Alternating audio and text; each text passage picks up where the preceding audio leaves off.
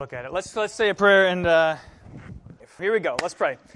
Lord Jesus Christ, we pray that you would bless us as we study your word, enrich us in all your gifts, and fill us with your Holy Spirit, that we might think and do the things which are good in your sight. We pray this in your most holy name. Amen. Okay, so this is the second to last women's Bible study of the year. Second to last. Next week, the 18th, will be the last one. We have a guest coming for just a bit beforehand, a representative of CareNet. In fact, soon to appear on the calendar will be the CareNet Walk. I just got the note. June 16th, Saturday, June 16th, the CareNet Walk. St. John hosts the CareNet Walk. It's what's the best description for CareNet? It's not a crisis pregnancy, but okay, crisis pregnancy. Okay. Perfect. Yeah, okay, great. So that's June 16th, but then next Friday, a representative, Rachel Zeller's been volunteering over there, and somebody wanted to come by and say a few words about what's going on. So that'll be before class starts. So say 5 to 10 minutes beforehand, we'll give a little bit of room for that, and then start on time with Bible class. Finishing up, I think Pastor Nelson wants to do Mark 10 next week, so we got our work cut out for us today. Mark 9's pretty long. Who knows? Maybe we'll come to next year and we'll just we'll backtrack a little bit. We'll catch up with stuff we've missed so far. So today we're on Mark chapter 9. Big picture, keep big picture in mind. Do you remember from the cartoon that we saw, the hand-drawn illustration of Mark? Mark chapter 8 serves as a turning point. Nancy's got it. Can you tell us what the headings of the three main sections are? So we've got Mark chapters 1 through 7, what's that? That is, who is Jesus? Who is Jesus, okay? 2 is, what does it mean for Jesus to be the Messiah? Okay. And 3 was how Jesus becomes king. Okay, so who is Jesus? What does it mean? So then we learn he's the Messiah. That's section 1. Section number 2 is, what does it mean to be the Messiah? And this is punctuated by all of they're called death notices in these chapters. So 3 times he says, the Son of Man must be given over into the hands of sinners to suffer and die, and on the third day rise again. Which you think it couldn't be any clearer than that, but it ends up being pretty unclear to the disciples. So that's what it means for him to be the Messiah. And then the last chunk of the book, the last half really of the book, is Jesus becoming king.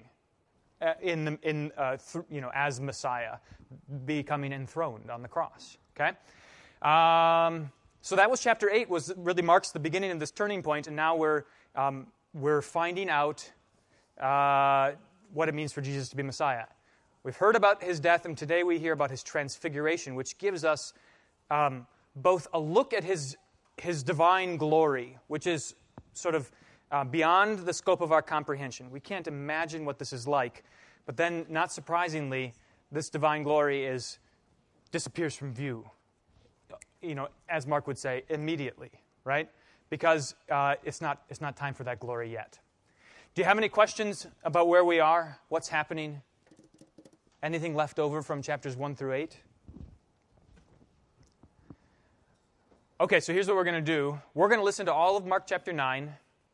The Transfiguration and the episode after it come pretty quickly, so pay attention closely and then try not to forget as we go through the rest of Mark chapter 9, as we listen to the rest of it. And then we'll come back and we'll look at this painting by Raphael of the Transfiguration. Okay. Everybody ready? Places? Okay, here we go. This is a little bit of chapter 8, just the end of chapter 8. Okay.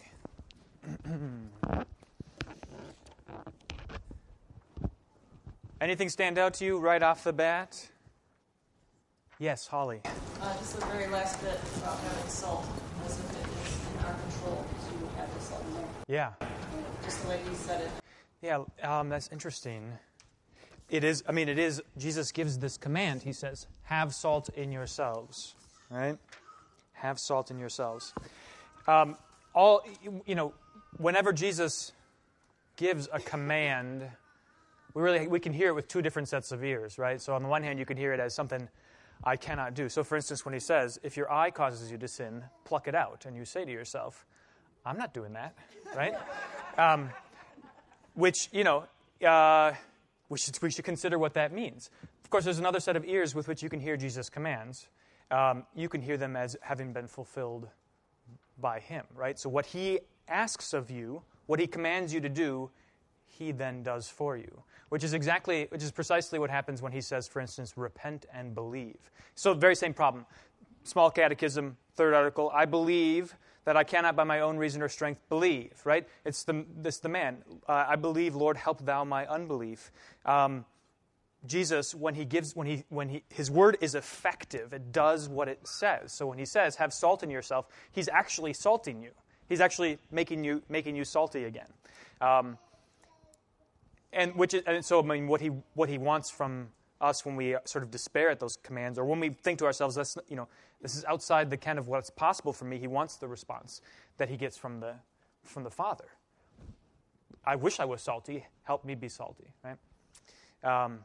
Any other observations? Yeah, Krista.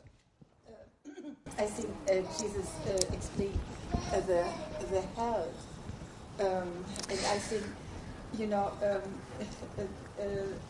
this time I just thought, why did Jesus die? Because that we are not going to hell. Right. And Jesus explained it in a very drastic way. Yeah. How hell is. Right. So he says, what's the description that he gives of hell? How does he put it? Yeah. Unquenchable fire, a worm that does not die. There's this old image that goes along with your conscience. It's called the worm of your conscience, because your conscience eats away at you. And in some sense, it's related to how we understand hell. If you don't have an active conscience, if you don't have something that eats away with you, or you've sort of tamped it down sufficiently so that it doesn't eat away with you, then you have no fear of hell, right? You can't imagine what that would be like, right? You have no reason to fear it. And I think you're right. We, at least in America, in the West, really have demythologized hell. We don't. It's not. It doesn't seem real to most of our culture. Yeah. But I think when I see the movies or something like that, I think they're so violent, violence that you get callous. I agree completely. Yeah. And I mean, it happens not just with violence, but with greed and lust and every vice that you can imagine, right? And therefore, I think then hell is a little bit. They are not afraid anymore. That's right. And also, in some ways, I mean, hell is present even now, right? Among those who sort of ignore it, who just sort of relish in the tortures of hell, That's a grim thought. Let's think about something else for a minute. Thank you. But no, you're right. That your diagnosis of our world is accurate, I think. Carol. I was struck by the Transfiguration. Yeah. In that hearing the words and a cloud overshadowed them. Yeah. My mind went back to the Old Testament. Okay, good. So overshadow. Where in the Old Testament did your mind go with that? To the giving of the Ten Commandments. Okay. And other times when Moses, there was... Clouds are everywhere, right? There's clouds with that, and then the cloud during the day that was sheltering the children of Israel. So if you're going to... bundle these together. So we got the cloud that leads, the pillar of cloud by day and the pillar of fire by night. You get the cloud, thunder and lightning descending on Mount Sinai. You have, when Moses goes out to the tabernacle, he pitches a tent outside the camp to consult with God, and everybody knew it was time to, it's like when the office door is closed, you stay away, right? So when the cloud descended on the tent, you knew that God was there, right? So what is the cloud? It's not just a meteorological phenomenon. What is it? Mary, the power of the Most High overshadowed. Same language there. That's right. That's absolutely right. And so this is fascinating. So we get Mary called to mind here too. We've got the cloud in the Old Testament, which, again, tell me what the cloud in the Old Testament is. The glory, right? This is the kavod, the weightiness of God that comes and sits on top of the mercy seat of the Ark of the Covenant. It is God's glory. Now, but we don't like clouds. We like sunshine. We sure do. That's right. And listen too. The cloud is.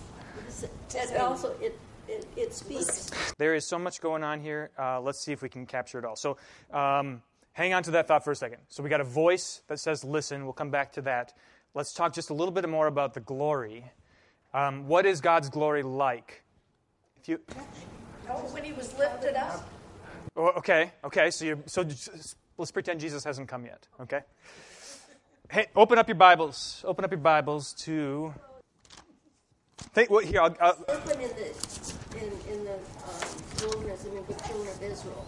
That's always kind of puzzled me because it's a graven image. Right. That God told them to make So the key there is in looking at the graven image. It's not an image that represents God, but an image that points them to God. Right. Hey, let's take a look at Exodus. Go to chapter 19 for starters. So you've heard it said, Pastor Bruzek, Exodus chapter 19, Pastor Nelson, has told you how for Mark, as he's writing the gospel, and for his first hearers, nobody was listening to this, reading it, writing it, apart from an Old Testament context, right? So everything you hear is in the shade of everything that happened in the Old Testament. And Exodus is, premier among the important books of the Old Testament because it's describing God's salvation, right? So now here we are in Exodus 19. They've come out of Egypt. They've crossed the Red Sea. God's going to make his covenant with them. I describe this. I think it's helpful to describe this as their betrothal to God, right? Their wedding ceremony. And what's so striking about that, of course, is that on the very night of their wedding, right, while Moses is on the mountain talking with God, they're already having an affair with a golden calf, right? Which is, just brings to light how tragic it is and how gracious God is. But take a look again, at Exodus 19. We've got verse 16. Verse 16, on the morning of the third day, there were thunders and lightnings and a thick cloud on the mountain and a very loud trumpet blast, so that all the people in the camp trembled. Then Moses brought the people out of the camp to meet God, and they took their stand at the foot of the mountain. Now Mount Sinai was wrapped in smoke because the Lord had descended on it in fire. The smoke of it went up like the smoke of a kiln, and the whole mountain trembled greatly. And as the sound of the trumpet grew louder and louder, Moses spoke, and God answered him in thunder. The Lord came down on Mount Sinai to the top of the mountain, and the Lord called Moses to the top of the mountain, and Moses went up. So what's God's glory like here? It's his presence. It is his presence, right? And that he's going to take care of it. I don't know if that's true here. It's scary. It's scary, right? They don't know whether he's going to take care of them, right? He went ahead of them and he does. That's right. The glory cloud in the desert that leads them is his protection. But here, his glory on the mountain is... Thunder is scary. That's right. Yeah. Hands down, terrifying. God says to Moses, hey, tell everybody to take a few steps back, okay? Don't let anybody come near the mountain, because I will consume them, right? I will consume. And then they later say to Moses, look, we really like having you talk to God for us, because he's terrifying, okay? So his glory as it's manifested in this cloud is mortifying. It's also magnificent. If you can get past the fear, sure, right? It's just marvelous to be on the edge of a cliff and see the Pacific Ocean in a big storm, and it's magnificent at the same time. Okay, I like watching that on TV. I don't know that I want to do that. Okay, all right. So to each his own. Okay, but still, nonetheless, the God's glory is going to. If he doesn't restrain himself, and if they don't have somebody interceding for them, it's going to kill them, right? It's not compatible with sinful humanity. Then, of course, we get this different picture of it as we come to, say, Mary, right, who's overshadowed by the Spirit. And what characterizes Mary's response? How is she? What is she like towards God when he comes to her? She's obedient. She's faithful, right? Let it be to me. I mean, this is the problem with the Israelites all along, right? They're disobedient and unfaithful. And she hears what Israel has failed to hear. It's like they've got wax in their ears. They can't hear God saying, I will be your God and you will be my people, right? And whatever I do for you, to you, is going to be for your good. They can't hear it. They don't hear it. And so they're afraid. And when you are afraid of God, what you have is a fearful God. But he's telling what faith means, and they're letting the darkness over. That's right. Yeah. I mean, it's the same thing with Mary. You've got Gabriel, the angel, coming into the room, and an angel appearing is not like, a cute little chubby baby, right? It's as frightening as glory on the mountain, right? But she knows that God is going to do things for her good, right? And he sends his holy angels to protect her. Okay, so then we get the same thing today in the Transfiguration. The glory descends, at least symbolically, in terms of the shadow, the overshadowing, the cloud, right? So we've got this ringing of God's glory in the Old Testament, but what's different now? How is God's glory manifest now? In Jesus, right? So now we don't have somebody that we can't approach, that we can't touch, that we can't even look at. We have flesh and blood right in front of us, who has gone out of his way to make it clear that he's not going to kill us, right? So everything's turning right now. This is a better revelation of God's glory, a better for us. I don't want to miss the opportunity to talk about the painting. So pull up the painting here real quick, and we'll come back. There's so much to do in bringing to mind, including, don't forget, Shirley, what you said about listen to me. That's crucial. But take a look at this painting, Raphael in 1520. I think it's really interesting. I'd love to know more about this. I mean, this is the time of the Reformation, right? Of course, it hasn't. I mean, he paints this for a cathedral in Narbonne, France.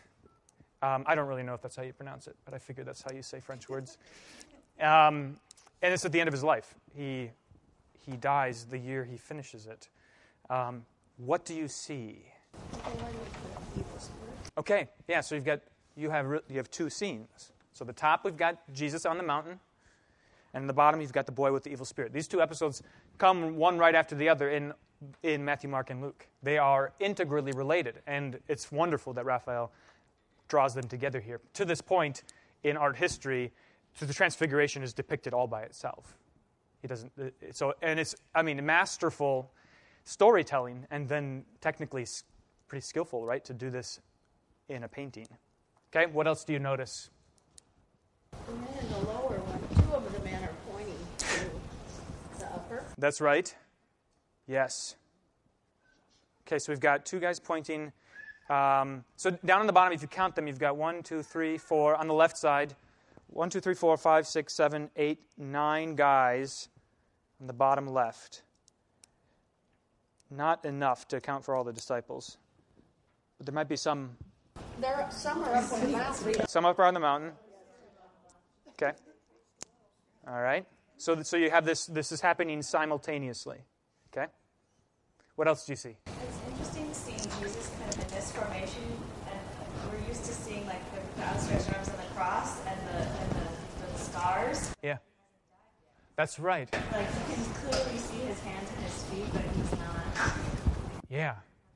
Yeah. I thought it was picture of his ascension at first, and I was so confused. Yeah. Until I realized it's the transfiguration. That's right, and you tell the difference because he doesn't have any wounds. This gesture is different than this gesture, right? This is like I'm going to give you a hug, or I've died on the cross.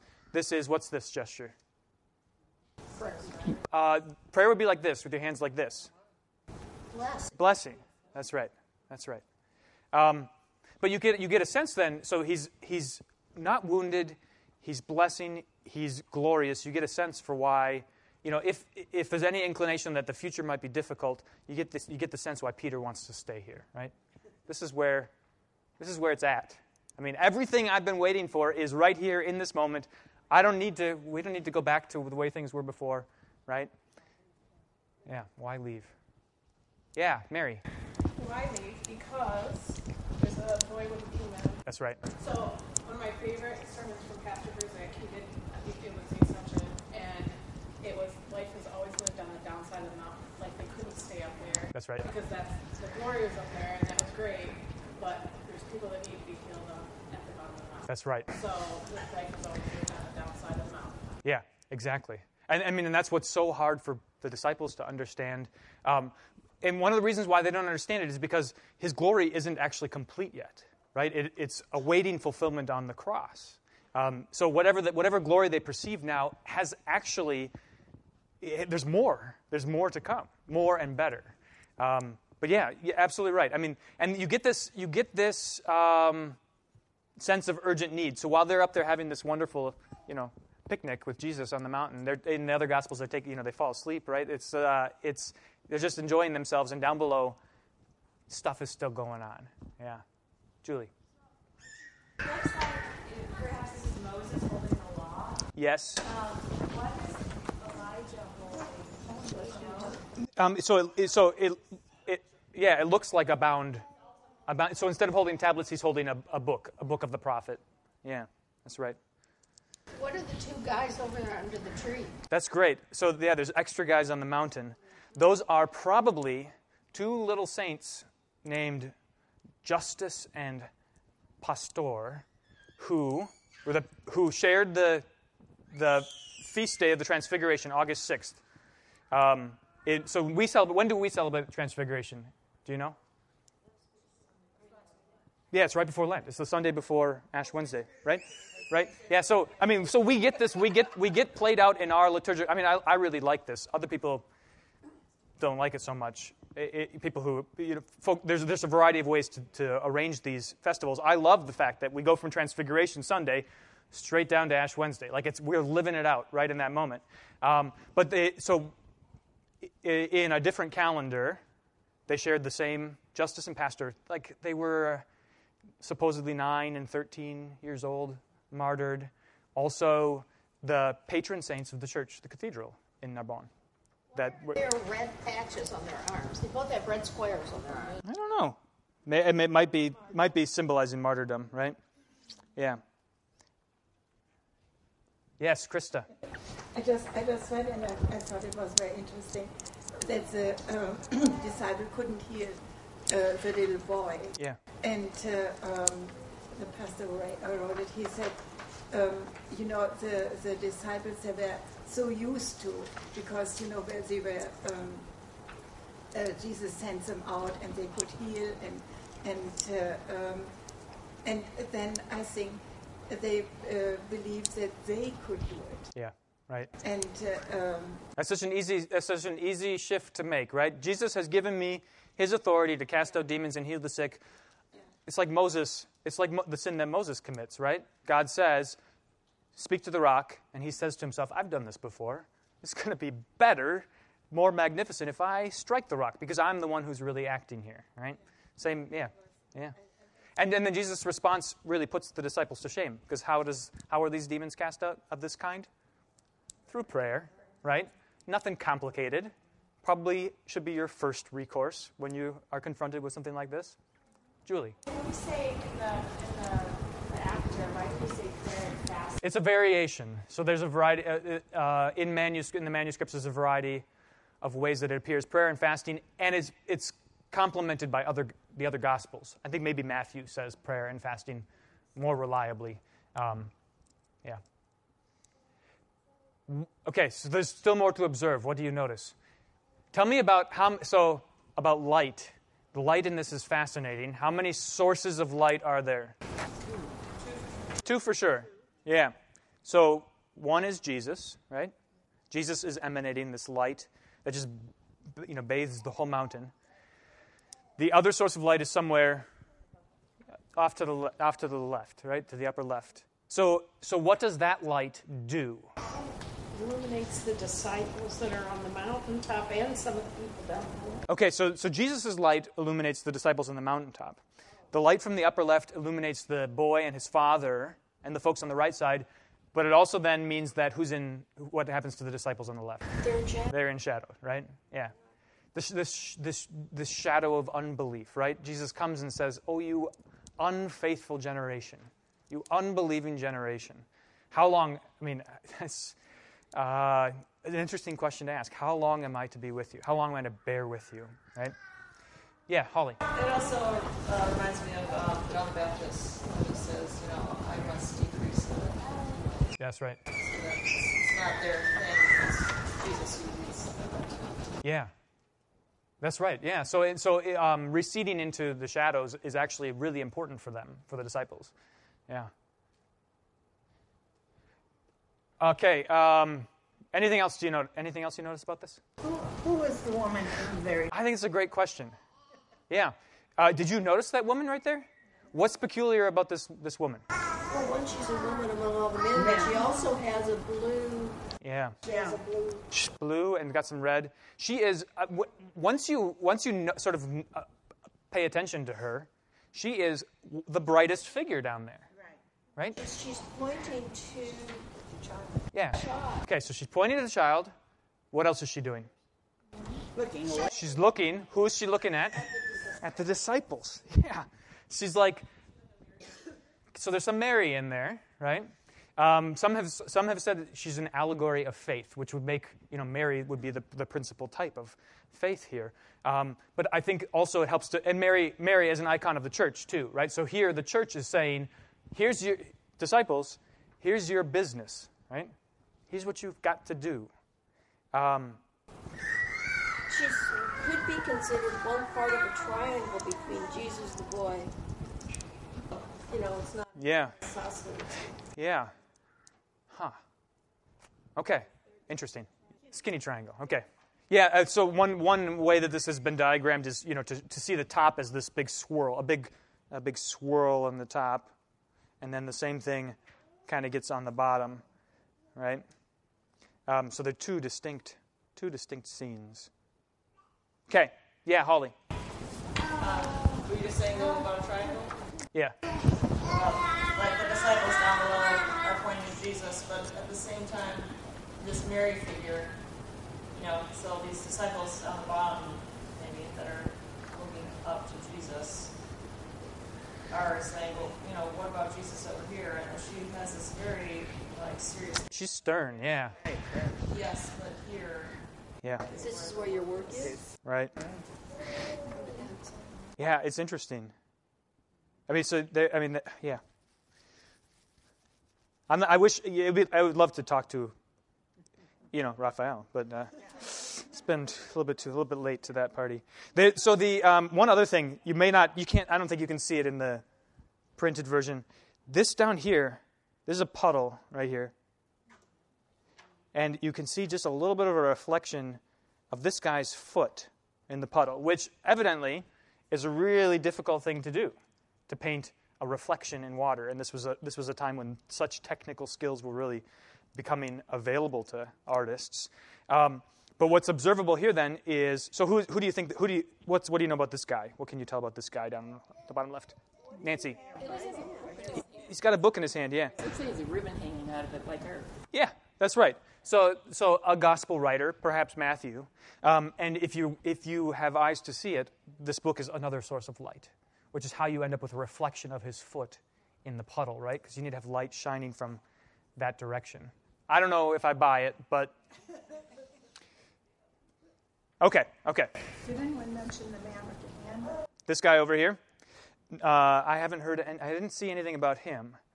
Although, just at first glance, if I was going to say, who's that? I might think it's John the Baptist, although he's dead at this point. So,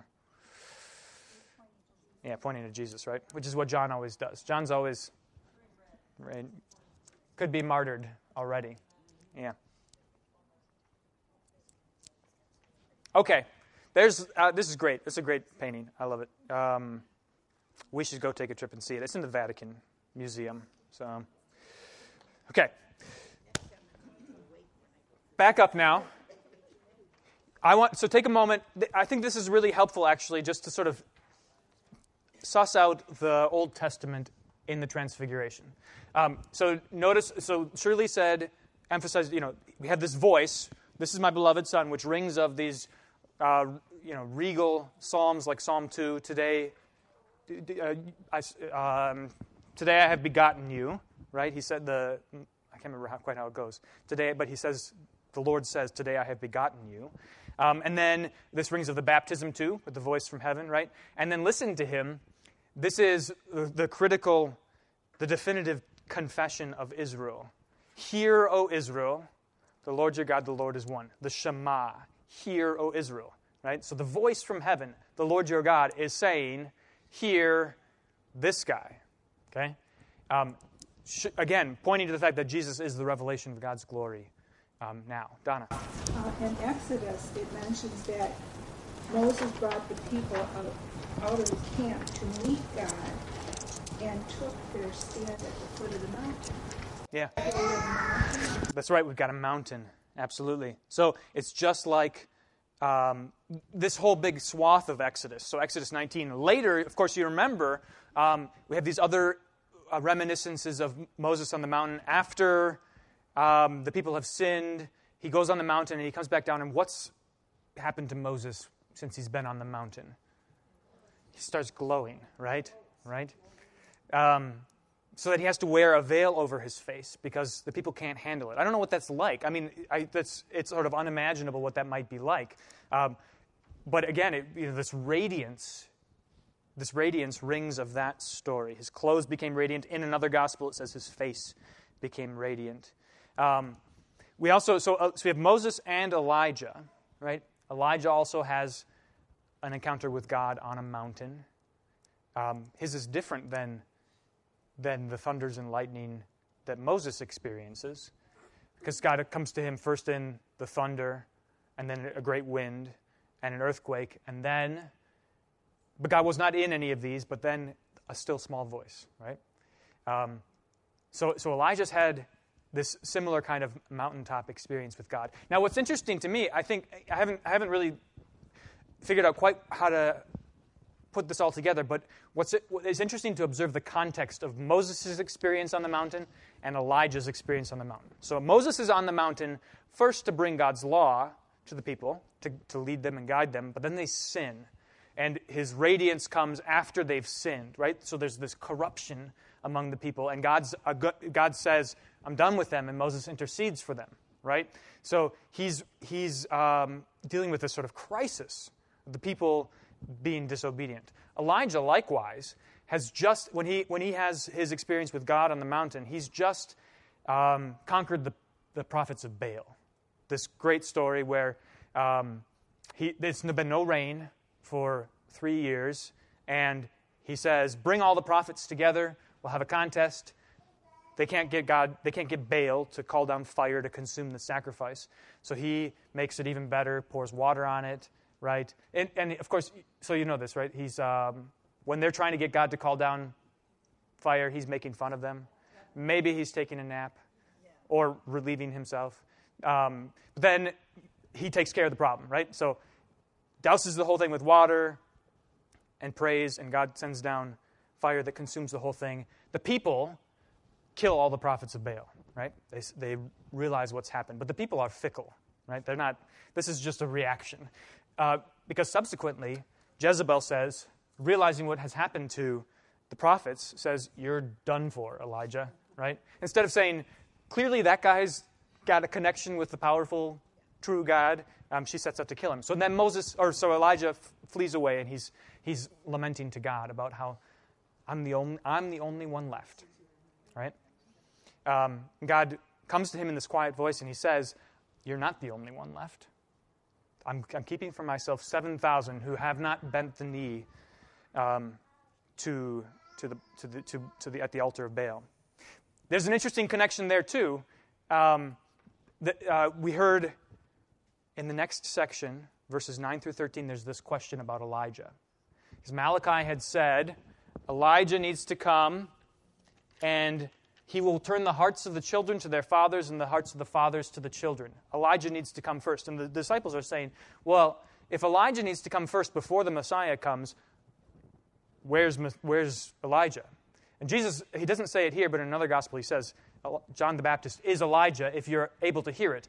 But the distinction Jesus makes is Elijah's not coming, John the Baptist is not coming to restore all things and make them pretty for the Messiah. He's coming to call repentance and precede the Messiah in suffering and dying, right? So Elijah does come first, verse 12, to restore all things. But how is it written that the Son of Man should suffer many things and be treated with contempt? If you're confused about what the Messiah is going to do, you're probably confused about how Elijah's going to look when he comes again. But notice what happens to John the Baptist. Well, who's responsible for John the Baptist's final persecution? A wicked king and his awful wife, right? We get this recapitulation of Ahab and Jezebel who are pursuing Elijah. So all of these things are circling together so that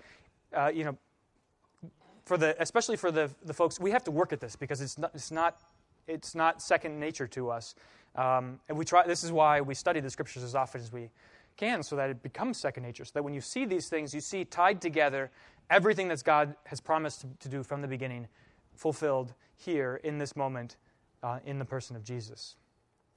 Okay, what else do you have? Anything else you observe about the Transfiguration? Yeah, Jan. Well, you have the Transfiguration, you have the healing of the boy of the unclean spirit, and then you have Jesus talking about his death, and it's like the disciples did this. Yeah. We don't want to hear this. Right. Yeah. The three of them were up on the mountain, and we don't want to hear this. This isn't going to happen. Yeah, right. And, it's almost like Mark is trying to point out to us just the irony, the ridiculously of their refusal to hear, because he says it so plainly. And they wonder to themselves, what does this mean, this rising from the dead, right? It means rising from the dead. He's not speaking in images right now. In fact, he says the same thing. I spoke to you in parables, but there will come a time when I don't speak to you in parables anymore. That's right. Yeah, and it's hardness. It's hardness. It's unbelief to have somebody say so plainly. Have you had this experience where you're listening to somebody and you thought you were paying attention to them, and then later you find out that you weren't paying attention at all, that you missed entirely the point of what they were saying? Have you ever had that? Maybe that's just me. I'm sorry, Jessica.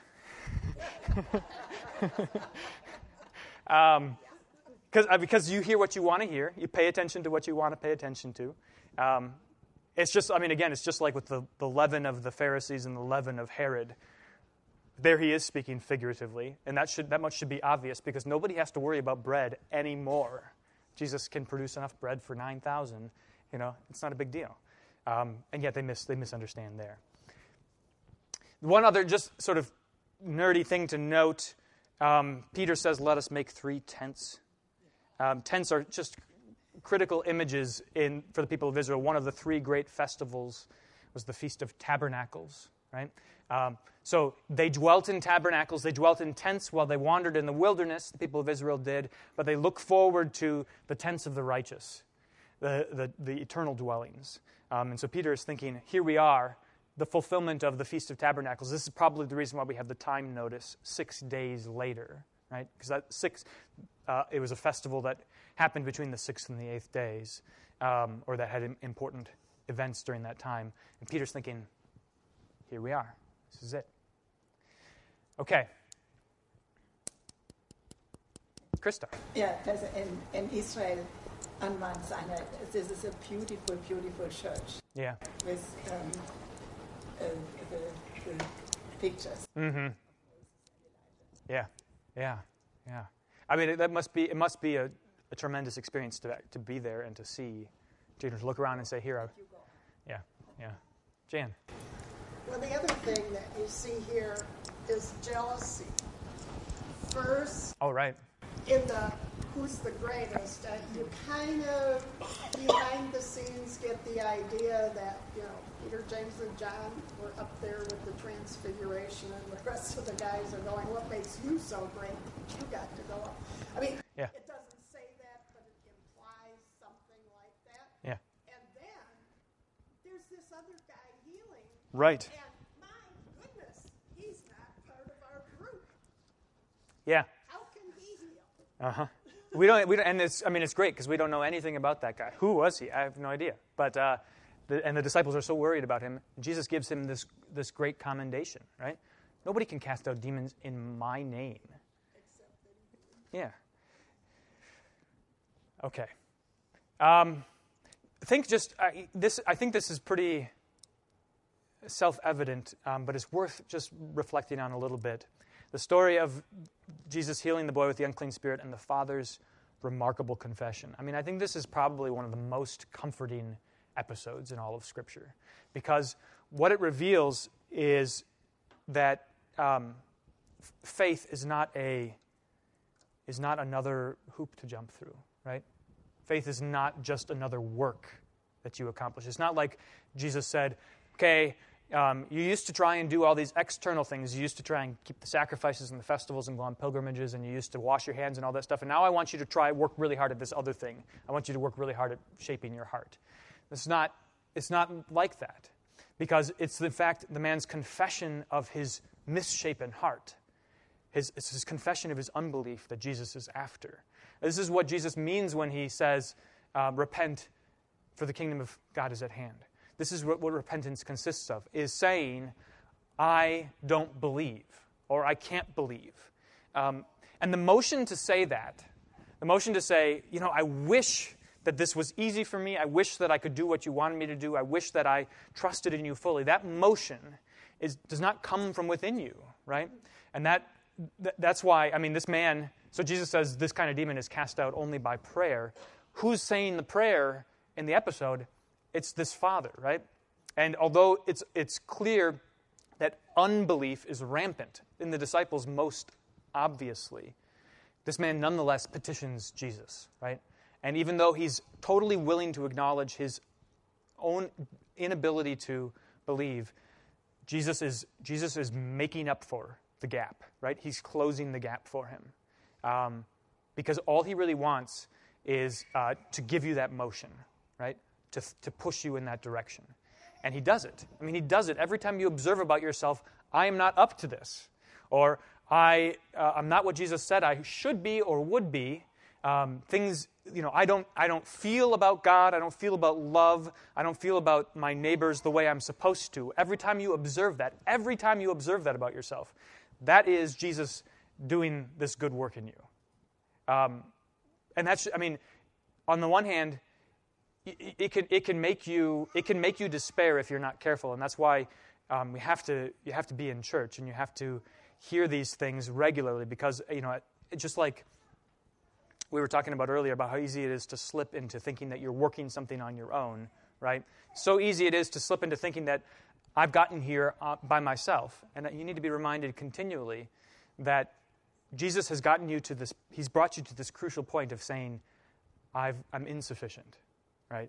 And if that's where he's got you, he's going to carry you the rest of the way too. Yeah, surely. He also pointed out too the importance of prayer. That's right. Yeah. It's prayer which brings you to me, and prayer which brings these demons out. Prayer is which. That's right. That's right. We've been talking about this in high school Bible class about the commandments. So the first commandment is obviously first and most important, right? But what's the second commandment?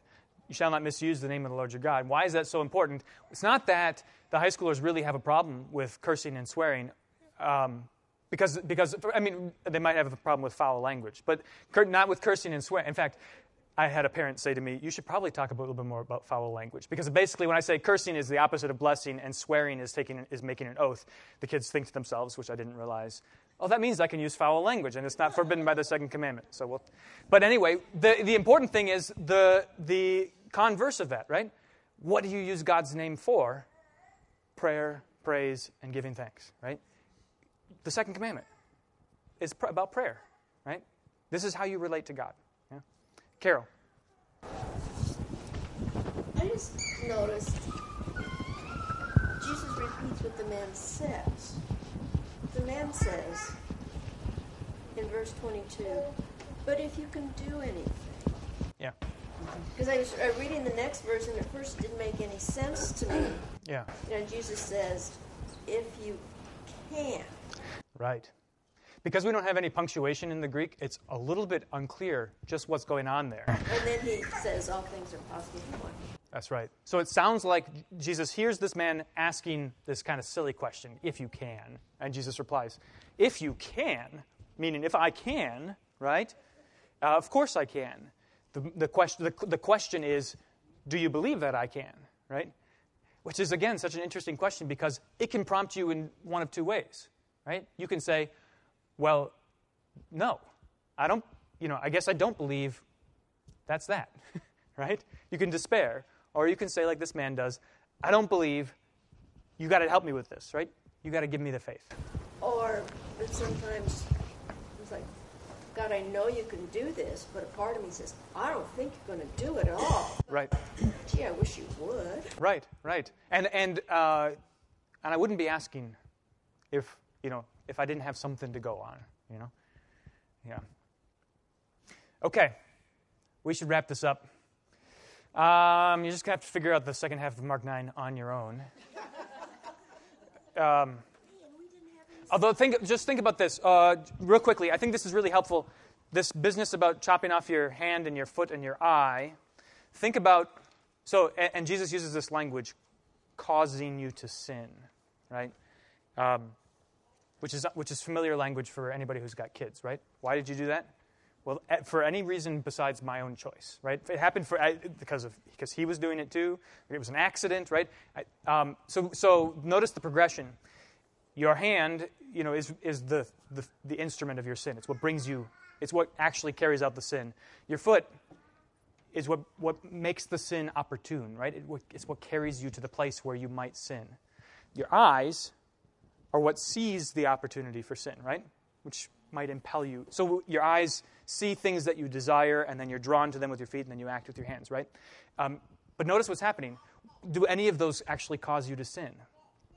Where does Jesus say sin comes from? Your heart, right? So, the natural conclusion is, once you figure out what causes you to sin, what are you going to do about it, right? Reaching that point is really critical because you can't do anything about it. All right, let's pray. Lord, remember us in your kingdom and teach us to pray. Our Father, who art in heaven, hallowed be thy name. Thy kingdom come, thy will be done, on earth as it is in heaven. Give us this day our daily bread, and forgive us our trespasses, as we forgive those who trespass against us. And lead us not into temptation, but deliver us from evil.